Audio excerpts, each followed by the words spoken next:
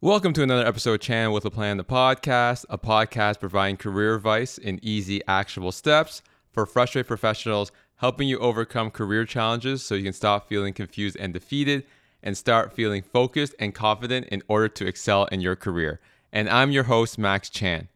The pandemic has really forced professionals to self-reflect on what they want in their career, which has resulted in many professionals looking to quit their jobs to pursue other opportunities, whether it's at a new company or a new industry altogether. And with that being said, many professionals may find it difficult to completely pivot to a new area of work. So I have brought on someone for this episode for her to discuss her journey and how she was able to successfully pivot from higher education into the tech space with no prior tech experience. And although her journey deals with successfully pivoting into the tech industry, her strategies and lessons that she's going to share in this episode, the fundamentals of it can be successfully translated for any professional looking to pivot to a completely new field with no prior experience. Her name is Sydney Magana, and she is a Bay Area native who recently took a leap and made a career pivot from higher education into tech. And she told me the decision to pivot careers was not a decision she made lightly. However, she's very grateful that she was able to land in her current role at Microsoft as a business operations program manager. And in this role, Sydney drives all recruiting programs and processes across 6 geographies for a global organization. She works in close partnership with the chief of staff to ensure the business meets recruiting and hiring expectations, provides necessary deliverables, and remains in compliance. In addition to pivoting industries, she has continued to increase her presence on LinkedIn, and she shares her story in an effort to cultivate authentic relationships and support others who are considering a similar career pivot. Now let's get into my discussion with Sydney on successfully pivoting from higher education into the tech space without any prior tech experience.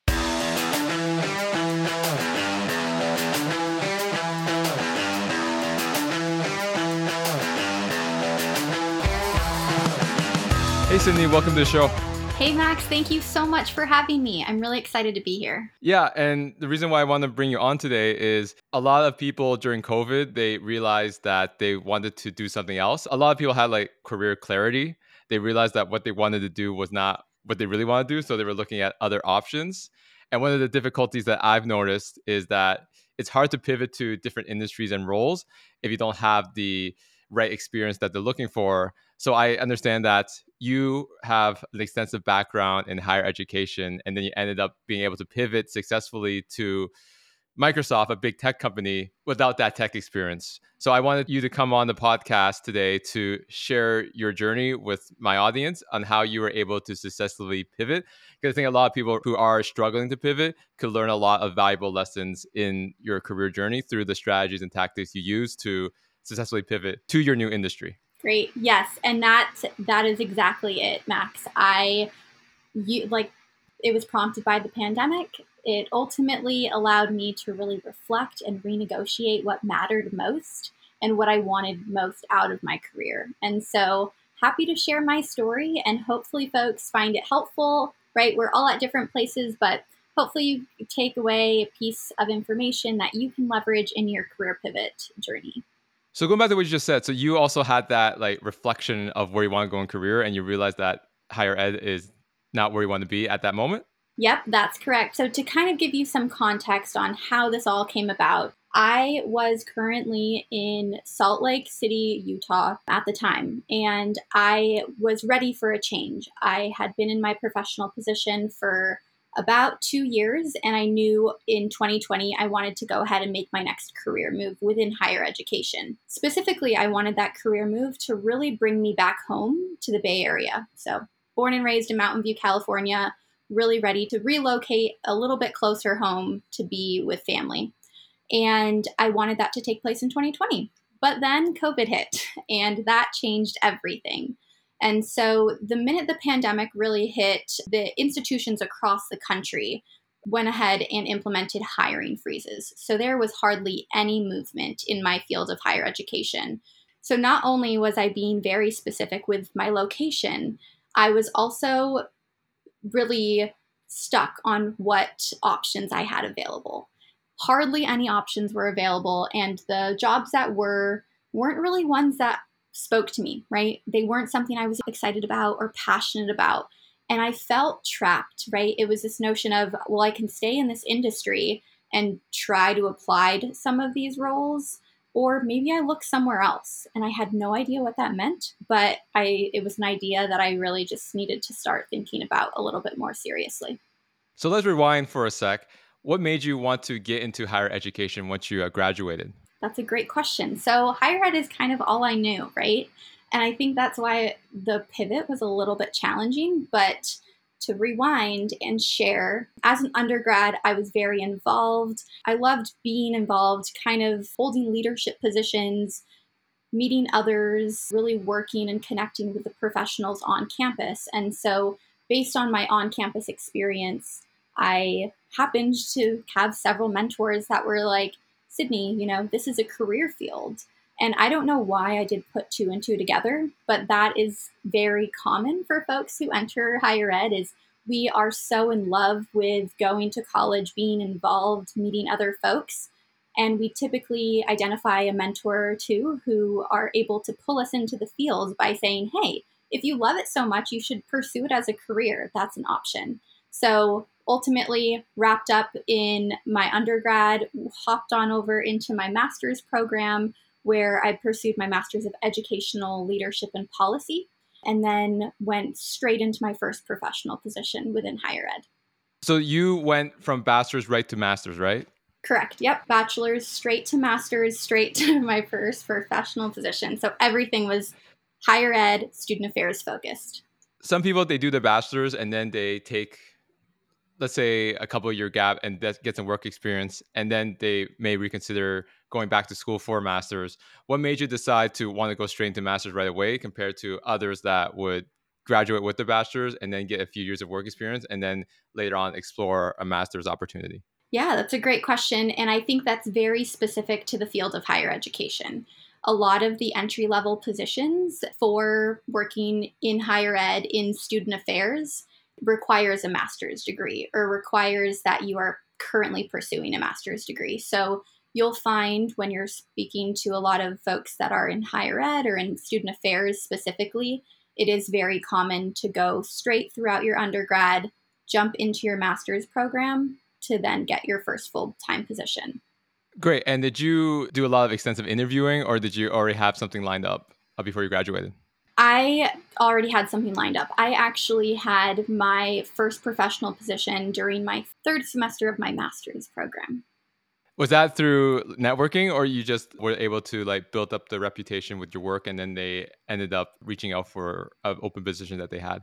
Yep, the latter. So I loved where I was during my master's program. I was involved with a graduate assistantship, and someone reached out and invited me to apply to an open role and interviewed and got that position. So I didn't have to necessarily have that time in between, luckily, of I'm creeping up on graduation. Where is my next career move, or where is that career taking me? Luckily, I had navigated that during my third semester of my program and started in my first professional role a little bit earlier. Okay, so now we've got my audience caught up in terms of your background in higher education and how did you end up getting to where you were at that point. So you told me that when COVID hit, you did a lot of reflection and you wanted to go back to the Bay Area. But before we dive into that aspect of it, you said that with COVID happening March of last year, things in higher education shut down, right? So did you feel nervousness, or how did you take the news when you heard that everything was going to be shut down for the foreseeable future and you didn't know that when things would go back to normal? That is a great question, Max. It was a very odd time because I was located in Salt Lake City, Utah, and my family was located in the San Francisco Bay Area. And so the Bay Area was experiencing COVID a few weeks in advance compared to what we were experiencing in Salt Lake. And so I would receive pictures and updates from family members showing the grocery store shelves being empty, folks just really being super worried that we're going to go into a lockdown. I actually heard that the California borders, for example, were potentially going to be shut down. And when I heard that, I had no idea what that meant, right? And so I was very much so nervous. I didn't want to be in a completely separate state and unable to be with my family during a time where no one knew what was happening. So thankfully, I went to my supervisor and received approval to go ahead, return home, and begin working remotely because there was so much uncertainty of what was happening. And at that time in Utah, we were kind of still in the phase of it's okay. It's kind of like the flu. Wash your hands, use hand sanitizer. It's fine. And then again, a week later, they also shut down. So I had a very strategic timeline or time frame, I would say.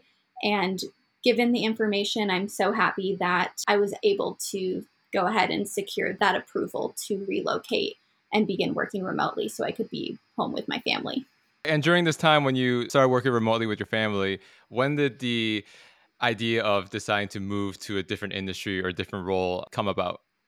I think it came about several months later. I went ahead and made my way back home at the beginning of the pandemic, so around middle of March. And I would say once it became middle of summer, once folks really understood we were in this for the long haul, that is when hiring freezes were definitely put in place, and there was no certainty of when those were going to be lifted. So I would say around summer, July, August was kind of when I started having this idea in the back of my head of, Sydney, you're going to have to think through this. So, yep.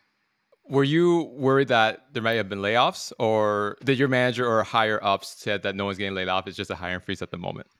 Correct. Yep. I wasn't worried that I was going to be getting laid off. I know that there weren't going to be folks brought onto the team. And at that point in time, my specific team was like we had vacancies open. So we could have used the additional folks to help, but there was not any way that we were going to hire and fill those positions during that time of uncertainty and during that hiring freeze.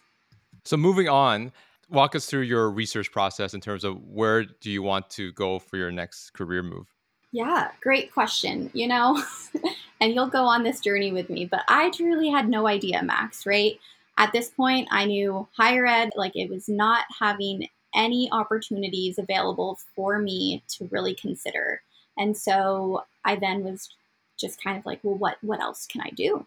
And I think it goes back to me saying that higher ed is kind of all I've known. And so I strategically kind of just started talking to people and doing really intentional research. I think a big piece of this that I do want to highlight is that I had no idea where to start, right? No idea. Didn't know what was out there, didn't know what I wanted to explore. But the other thing was I felt so alone because I wanted to navigate this in a way that didn't really, like, I didn't want other folks in my network, my professional network, to know that I was even considering a pivot outside of higher ed at this time. So those were kind of the two big challenges that I was navigating as I was thinking about tech. And I think the reason why tech really was the industry that I focused on was again related to the location. Being in the heart of the Silicon Valley, we're surrounded with so many different tech companies here. And so that was kind of how I put those two pieces together with, well, let's start to see what tech means and what kind of positions even make sense for me within tech. What were some of the challenges that you knew going into trying to pivot to a new industry that you would face from an experience perspective, and how did you like overcome those shortcomings that you believe that you may have because you're trying to pivot to a new industry that you don't have a lot or limited experience in? Definitely. So it was trying to figure out what exactly was out there. What was something that I could look into where my current skill set and my current experiences would be able to really translate to a field that I didn't really necessarily understand or know too much about. I remember attending a webinar fairly early on. It was called Non-Tech in Tech. And that webinar really helped me understand the importance of, okay, I have transferable skills and experiences that I can leverage across different spaces. I just now need to know, okay, what positions are those? How do I talk about it? And then how do I really make sure I'm selling myself to recruiters and to hiring managers. And so, again, going back to this idea of, well, how did you do it?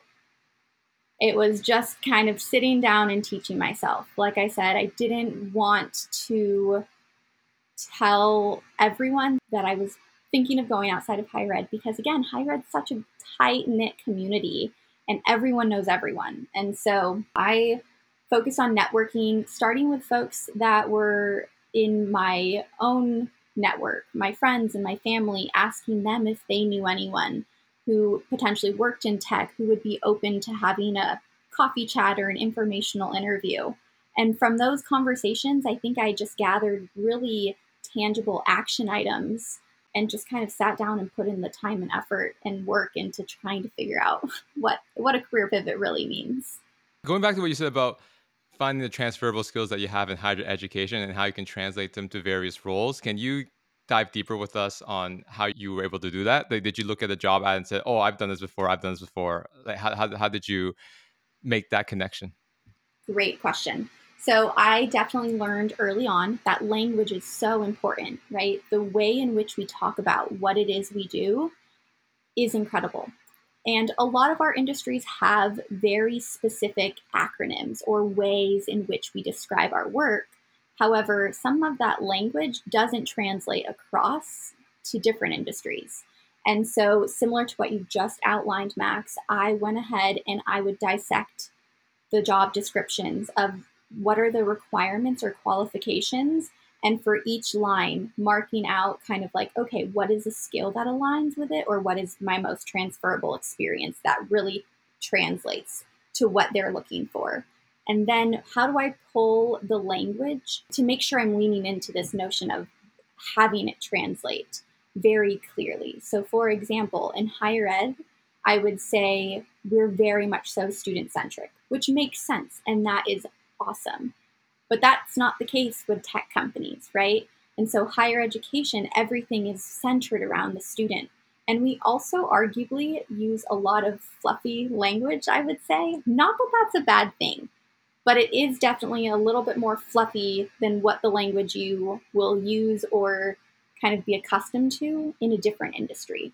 So understanding those nuances and understanding, okay, how can I take this resume that's very student centric and change it into something that speaks to someone in tech was something that I really needed to sit down and focus on. And so even a language change of changing like the number of students I impacted or worked with, for example, within my programs, simply changing that to some verbiage that I'm pulling from the job description. So users or employees or even individuals like can already make such an incredible impact on transferring the skills that you're presenting to a given recruiter or a hiring manager. And I think another thing is really quantifying the impact of the work that I am doing in my roles. Again, that wasn't necessarily something that I wasn't like, it's not something that's not important in higher ed, but I would say it's even more important for folks in tech. So, really pulling out this notion of like fluffy language or more positive student centered experiences and really learning how to communicate in a more data driven way, if that makes sense. Yeah, so that leads me to the next question. So, walk us through your resume writing process on how you were able to translate a lot of the language that you just mentioned into something that a tech recruiter or tech manager would understand. Okay, I will start by saying my resume is probably nowhere near to being perfect. It's always a work in progress, but it's also very helpful to spend some time on LinkedIn, figuring out how folks are talking about their work within the tech space. What language are they using that can maybe help influence what my bullet points look like? And so, very much so, this notion of grabbing the job description, what are the skills and experiences, dissecting it, seeing them side by side, and then kind of going through my resume in a way that, again, you don't want to regurgitate the job description by any means, but are there ways to make sure that the bullet points you're presenting in your current resume that you're submitting for a specific job correlate or can help the hiring manager connect the dots between why you and how would you be a great fit for this role? So I know it's not the world's easiest kind of like, this is my secret, Max, but it was a lot of trial and error, a lot of research and spending time kind of seeing what language is working for other folks who are currently in the field and asking for feedback. Going back to what you just said about getting feedback, when you did the informational interviews, did you ask for feedback on your resume and how you could reamp it to become stronger? Absolutely. Yes. I absolutely asked for feedback with folks that I facilitated coffee chats or informational interviews with. I wouldn't say I asked everyone, right? I think it was definitely, it had to be the right kind of conversation, the right segue to seeing like, do they have the capacity? Are they willing or able to go ahead and give feedback? But absolutely, using those conversations as a way to have them either take a look at my resume, pass their resume along, kind of share their approach was something that, again, I paid very much so close attention to. And I also, again, just like LinkedIn, right? Like there's so much happening on LinkedIn that I really think folks aren't well aware of. Um, and LinkedIn posts easily give you feedback on how to approach a resume. You have career coaches that really just master resume writing and are there to help you. And so figuring out ways to really invest in yourself is something very important. You touch upon something that's important when it comes to networking is to understand social awareness, which is the vibe of the conversation. You can kind of tell whether someone's actually willing to help you further than just the conversation, just by the way they're interacting with you. So when professionals reach out to me saying, "Oh, when can I ask for like help if there's a job I'm interested in?" I always say that you have to interact with the person and feel them out to see if they're willing to help you like one step further. If they're just there for the conversation, you can kind of tell. Would you agree with that? Is it more about like social awareness of the individual to see what capacity they have in terms of helping you?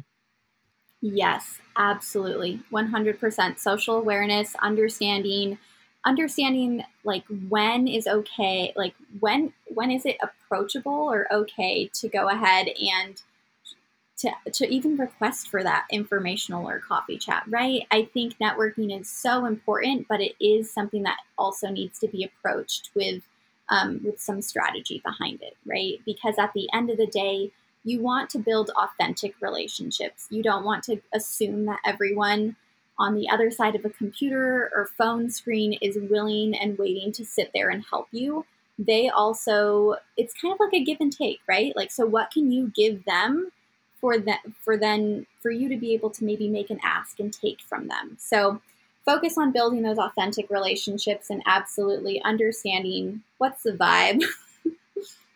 Going back to what you said about LinkedIn, why don't you walk us through on how you're able to pivot your profile to focus more on tech? One of the common issues that I've had in terms of speaking to professionals is that when they try to like pivot their experience on their LinkedIn profile, they just end up getting recruiters reaching out to them for the role that they're currently in, and they're trying to pivot to a different type of role. Why don't you guys how you reamped your LinkedIn profile on pivoting into the tech space and really translating those transferable skills and highlighting that in your profile?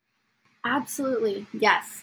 I'm still learning LinkedIn, but I'm so much further along than where I was when I started this. So, LinkedIn is a phenomenal platform and you really get out what you put in. So, it's so important to invest that time and energy to really build your presence and curate your page and your LinkedIn feed to really reflect what it is you want out of your career and who you're associating with in order to get to your next step. And so a lot of it was, again, me sitting down and spending so much time. I have this notebook of all of my kind of research that I went through throughout my career pivot. And it was just learning more about LinkedIn. I think spending time understanding the really key features of a LinkedIn page, kind of the ones that I would call out here are making sure your LinkedIn settings are ready to go and that in the back end, recruiters know that you're actively searching for a job.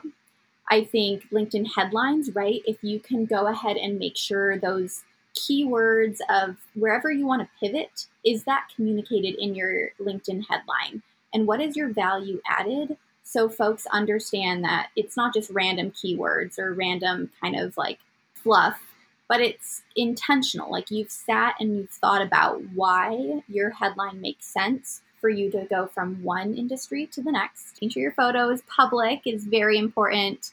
Your about section, this was something that I don't even know if I had an about section when I logged on to LinkedIn once I figured, okay, Sydney, I really need to be on this platform to make this career pivot. It's so important. So spend time reading through other folks' about section. What really pulls your attention to a given page?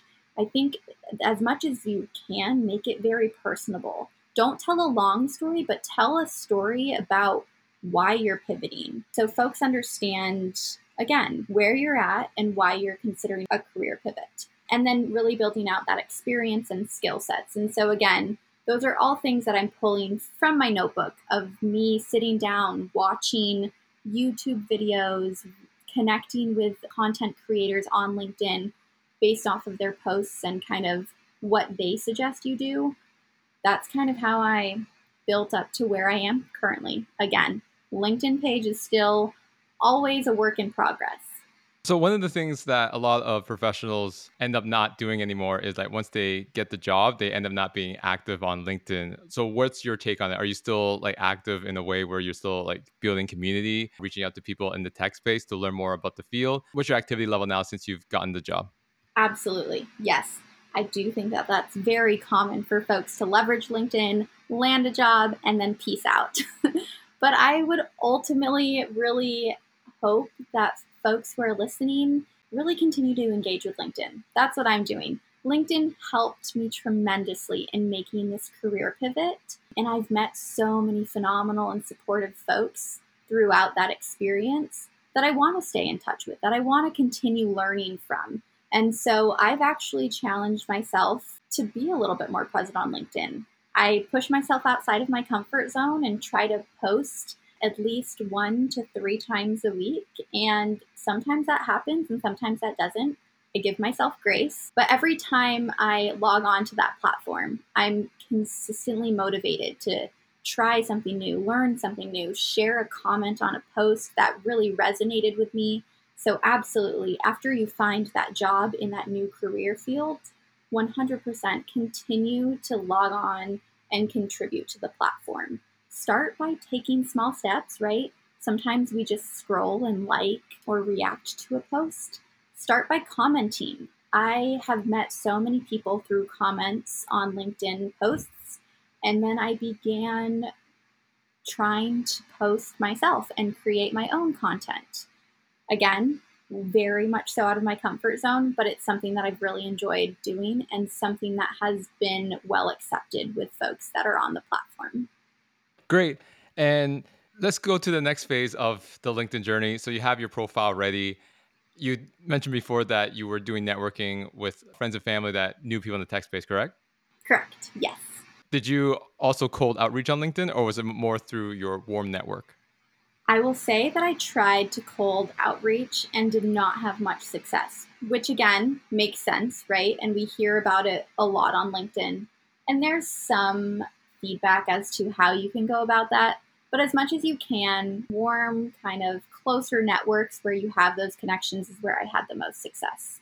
It's great you bring that up because a lot of career coaches on LinkedIn just talk about like cold outreach and then they talk to enough people and they get an interview and then they get a job, right? But it's great to showcase that yes, you network, but not in the conventional way that a lot of LinkedIn career coaches are promoting. It didn't work for you, but you tried another avenue. You didn't just straight stop networking because one way didn't work. You just went another way and you still got to where you are. So I think it's good that you highlight that. Yes, networking can work for some people on LinkedIn. It might not work well for others, but there's also other alternatives that you can use to network effectively.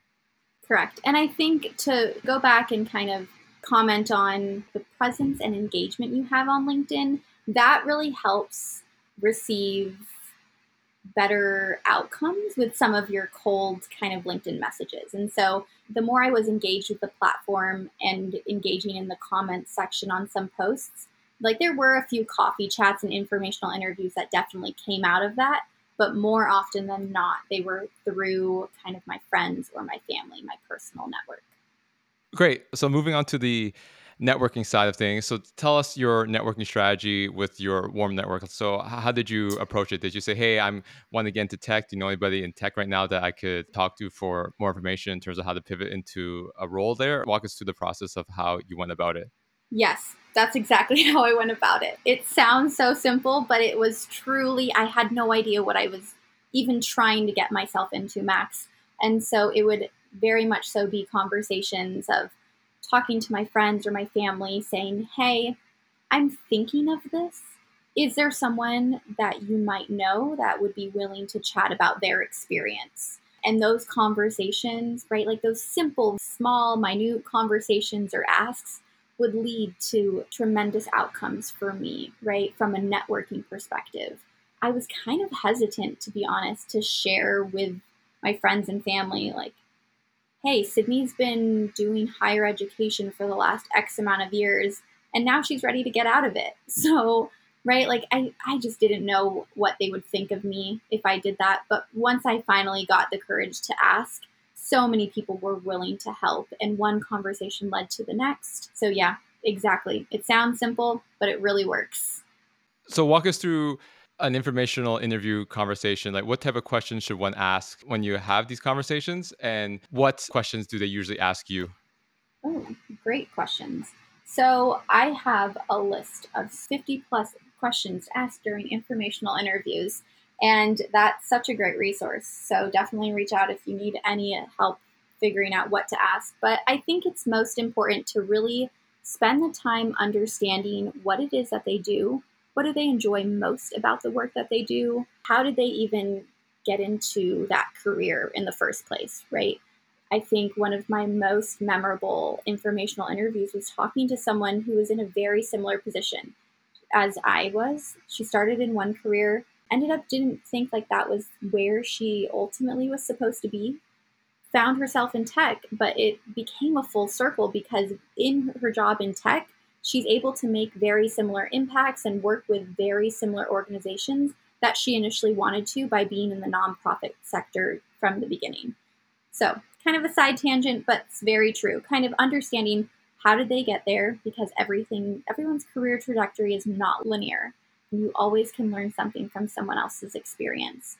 Understanding what keeps them at that company, like what are they working on that continues to excite them, what continues to wake them up in the morning to be excited to go to work, what are some challenges that they're working through, what are some opportunities that folks with that position, what's next essentially in their career trajectory, just to get an understanding of, okay, I can see myself in this role, but long term, where does this role get me to? So questions like that.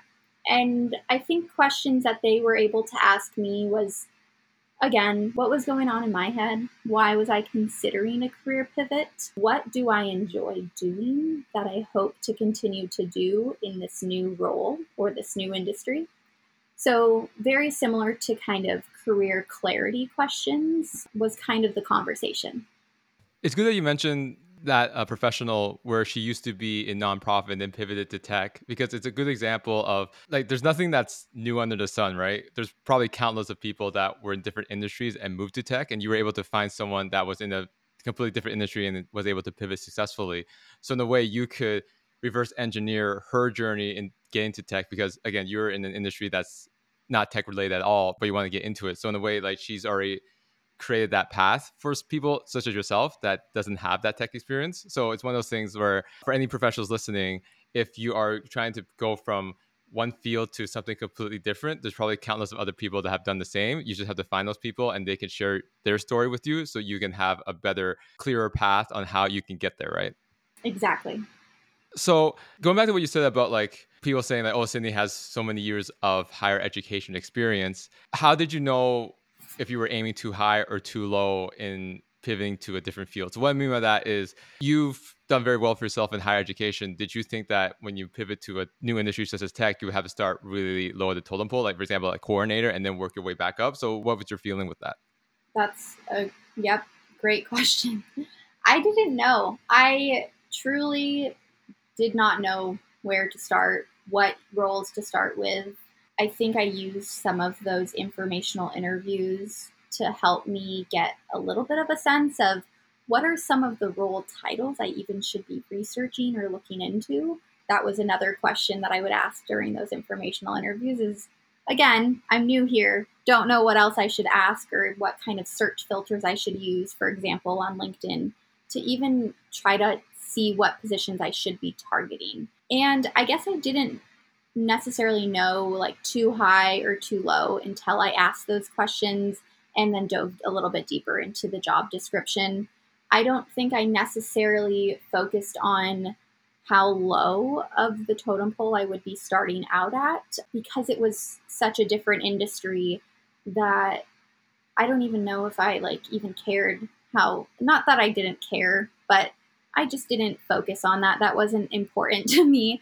I was just focusing on roles where, again, something that I was excited to do and it aligned with my strengths and my skills and my experiences. So I believe like through your informational interviews with various people in tech, you ended up getting the business operation program manager role, which you're currently in now. So how did you get to that point of, oh, this might be a good job opportunity for me because it aligns with my skill set in my background in higher education?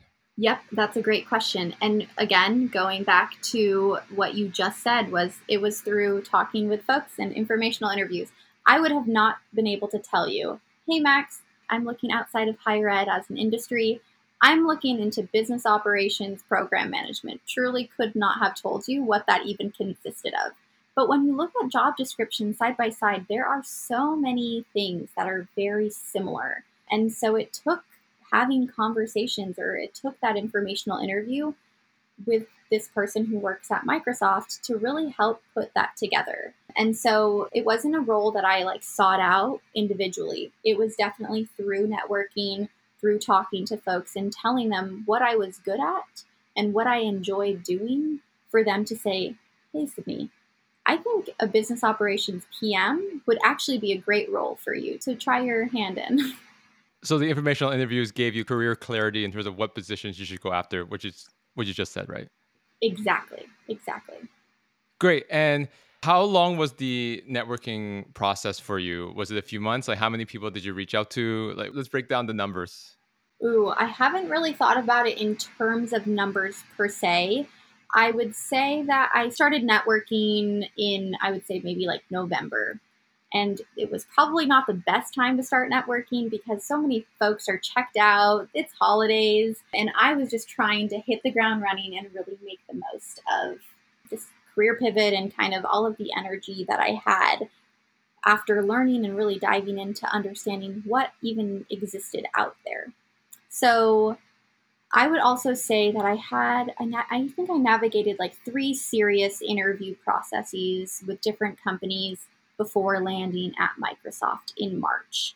So over a span of 6 months, the networking, the conversations, the revamp of resumes, really practicing how I talk about my experience, all of that took place throughout that time frame. And I wouldn't necessarily be able to give you a number of how many folks I talked to per se, but hopefully that's like a general overview of what my process or my timeline really looked like.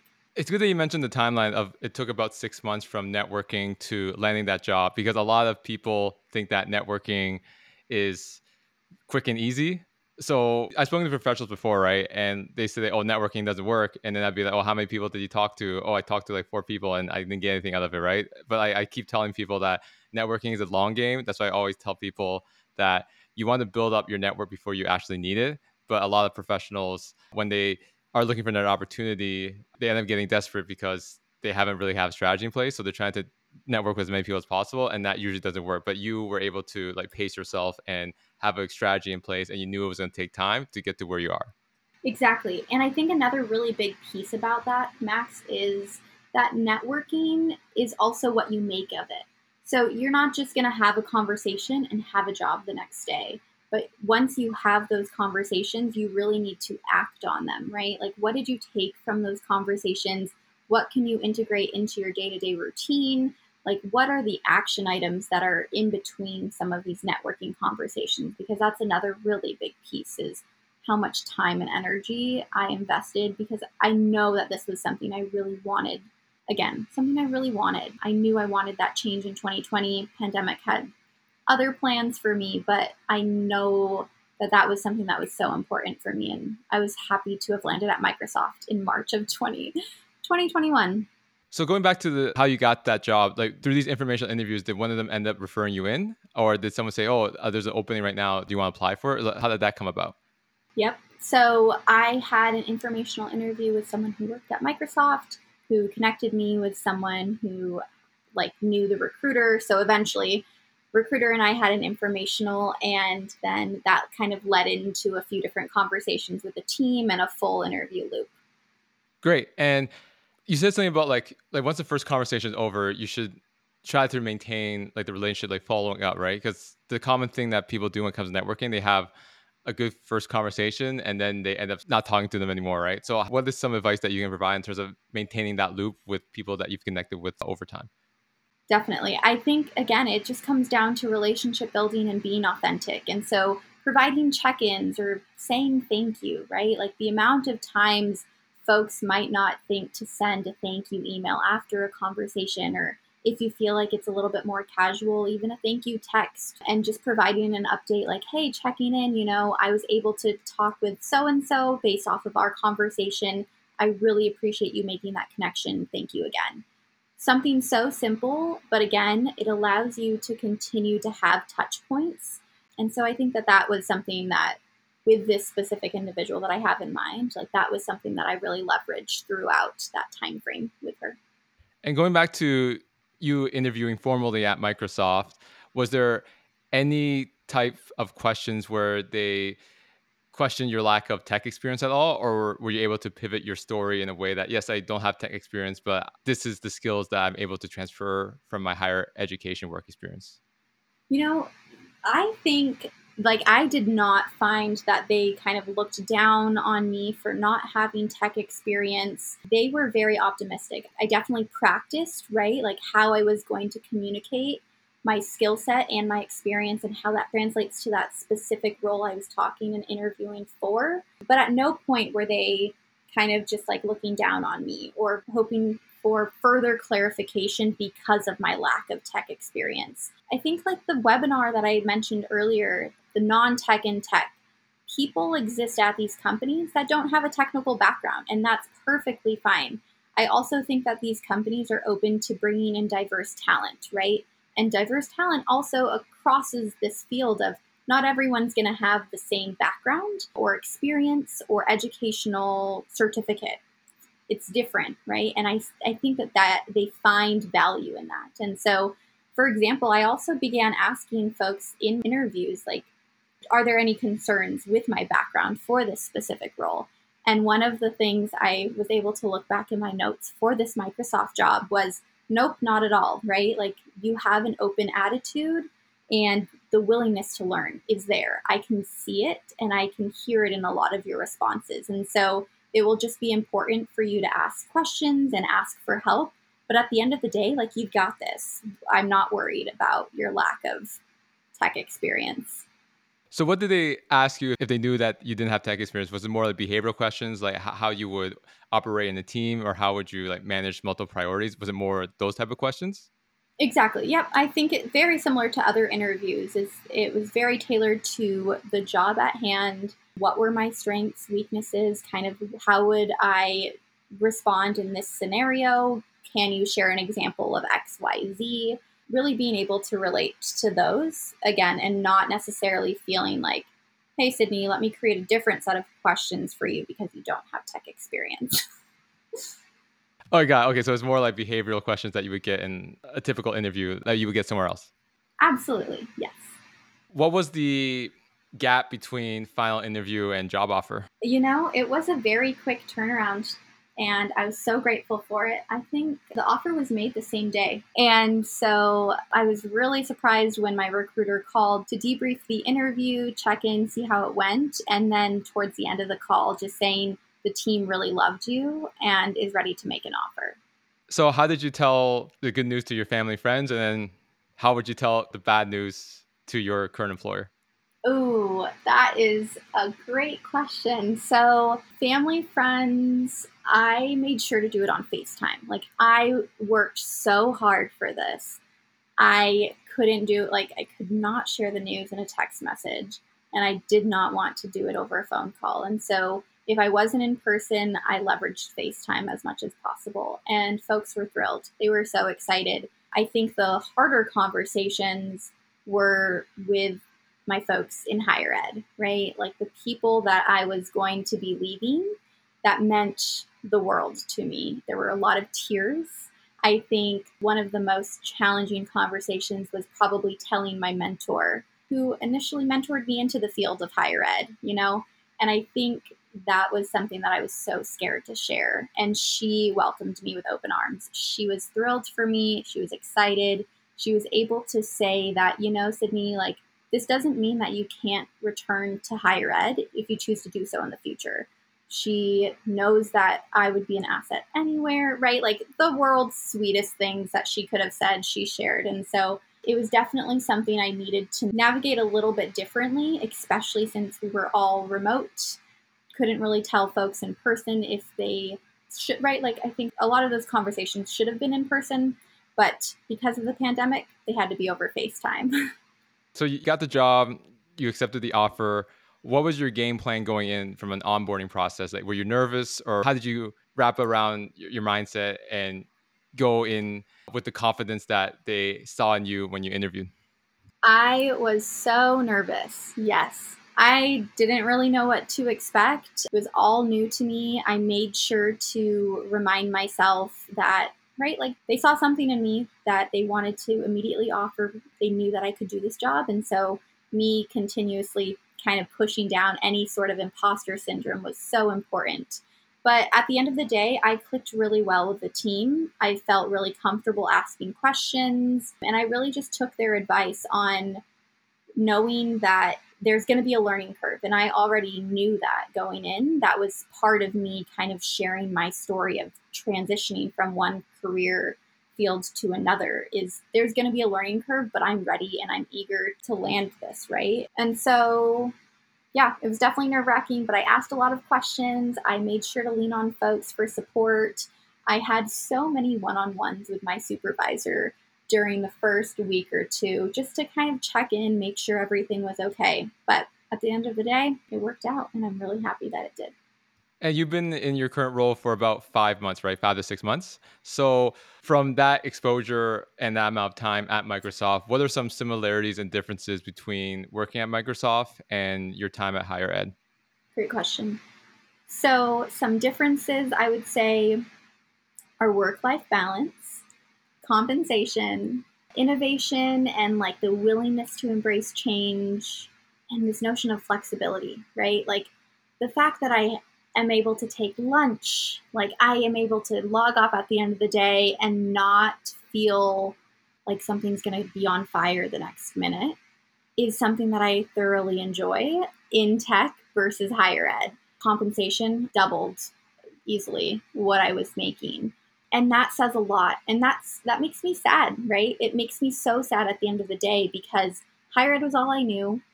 Didn't realize how little we are paid in the field. And higher ed folks deserve so much more than what they receive. I've started using the saying, but it almost feels like folks pick up like a pile of dirt on the side of the road and give it to you when you work in higher ed. Like it's so little, and I don't know how folks are supposed to survive on that. And so compensation has been a huge difference. Innovation, willingness to embrace change, flexibility. I'm in a fully remote role, and that would never exist in higher ed. And I think the similarities are people, right? Like at the end of the day, there are phenomenal people in every industry. There are people who are willing to serve as mentors, willing and eager to kind of help you develop and grow. And so, as much as I had that in higher ed, I was nervous about what that would look like in tech, but happy to say that, like, again, there are phenomenal people in both places. It's kind of surprising that you said that higher education employees don't get that much money when I hear all these stories about how expensive school is in the States. Yeah, we do not get paid well. But there's actually someone tagged me in it this morning on LinkedIn, someone in my network, and she was like, "Hey, Sydney, I think you'd really enjoy this." There's actually a recent article in the Chronicle of Higher Education. It's called "The Great Disillusionment" by Lindsay Ellis. It's a great read, and it also highlights some very similar themes of what we're talking about and why folks might be looking to leave higher ed. And it highlights more similarities and differences and whatnot. So check it out. So again, you've been in this role for about 5 to 6 months now. You're working fully remote, even when people go back to the office. Like from a national perspective, it's still be remote for you, right? Correct. Yep. My team is located in mainly Redmond or Vancouver. All right, yeah. So it doesn't make sense for you to go to the office when no one's there from your team, right? Yeah, I mean, I've met some folks that do report into the Mountain View office, and I'm sure I would be able to join them on campus for some days, but I do really enjoy the flexibility of remote work. So you've been in this role for 5 to 6 months. What's your 5-year plan in your career in terms of like where you want to go and grow as a professional? I love that question, Max, and I'm still working on figuring that out. Similar to as if I were navigating my job search, right? Like I'm still hosting informational interviews and coffee chats. I've started to identify mentors within the field and really understand like what do their career paths look like? What do they do in their roles? I work closely with the chief of staff, for example, and so I've never considered that role before. And so I'm learning all of these cool positions that exist in tech. And so cannot give you a hard, definitive, what does my next 5 years look like? I'm really excited to figure that out, but I know that it will definitely be in tech. Fantastic.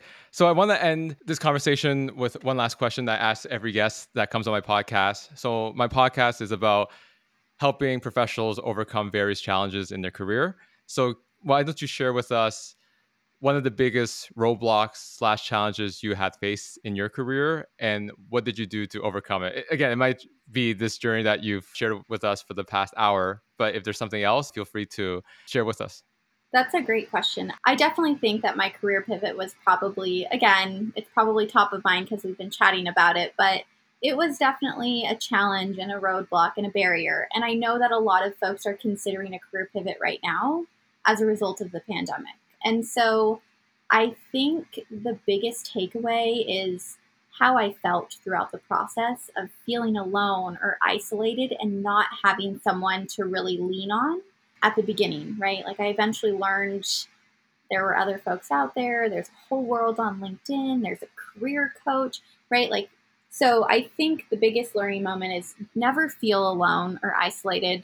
Like there's so many folks out there to help you. You just have to find those people. And by finding them is you first have to vocalize your story. And so as much as possible, push yourself outside of your comfort zone. Get on LinkedIn, share some posts, comment on things, follow people and ask questions because at the end of the day, if you've never asked, like the answer is always going to be no. And so set yourself up for success and understand what it is you need to succeed at any given point throughout your career and go out there and find someone who can help because at the end of the day, there are so many people that want to help and build those authentic relationships.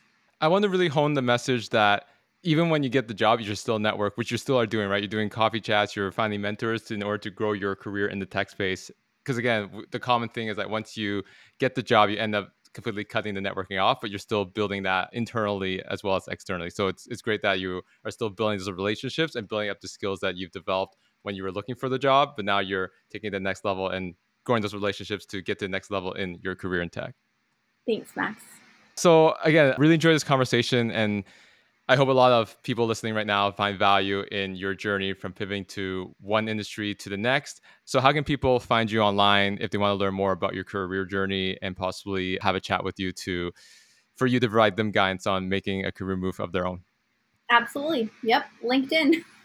That's where I'm at. That's where I'll be. Again, I am very intentional on my LinkedIn presence. It's not perfect, never will be, but it is something that I have been very grateful of as part of this career pivot journey. And so, any folks who have any questions, feel free to give me a follow on LinkedIn, send me a connection request, follow any of my content, ask any sort of questions. Happy to help as much as possible. And I do make coffee chats or schedule coffee chats with folks that I meet on LinkedIn. So as much as possible, I try to carve out some time throughout a given month and meet new folks. And that could be you.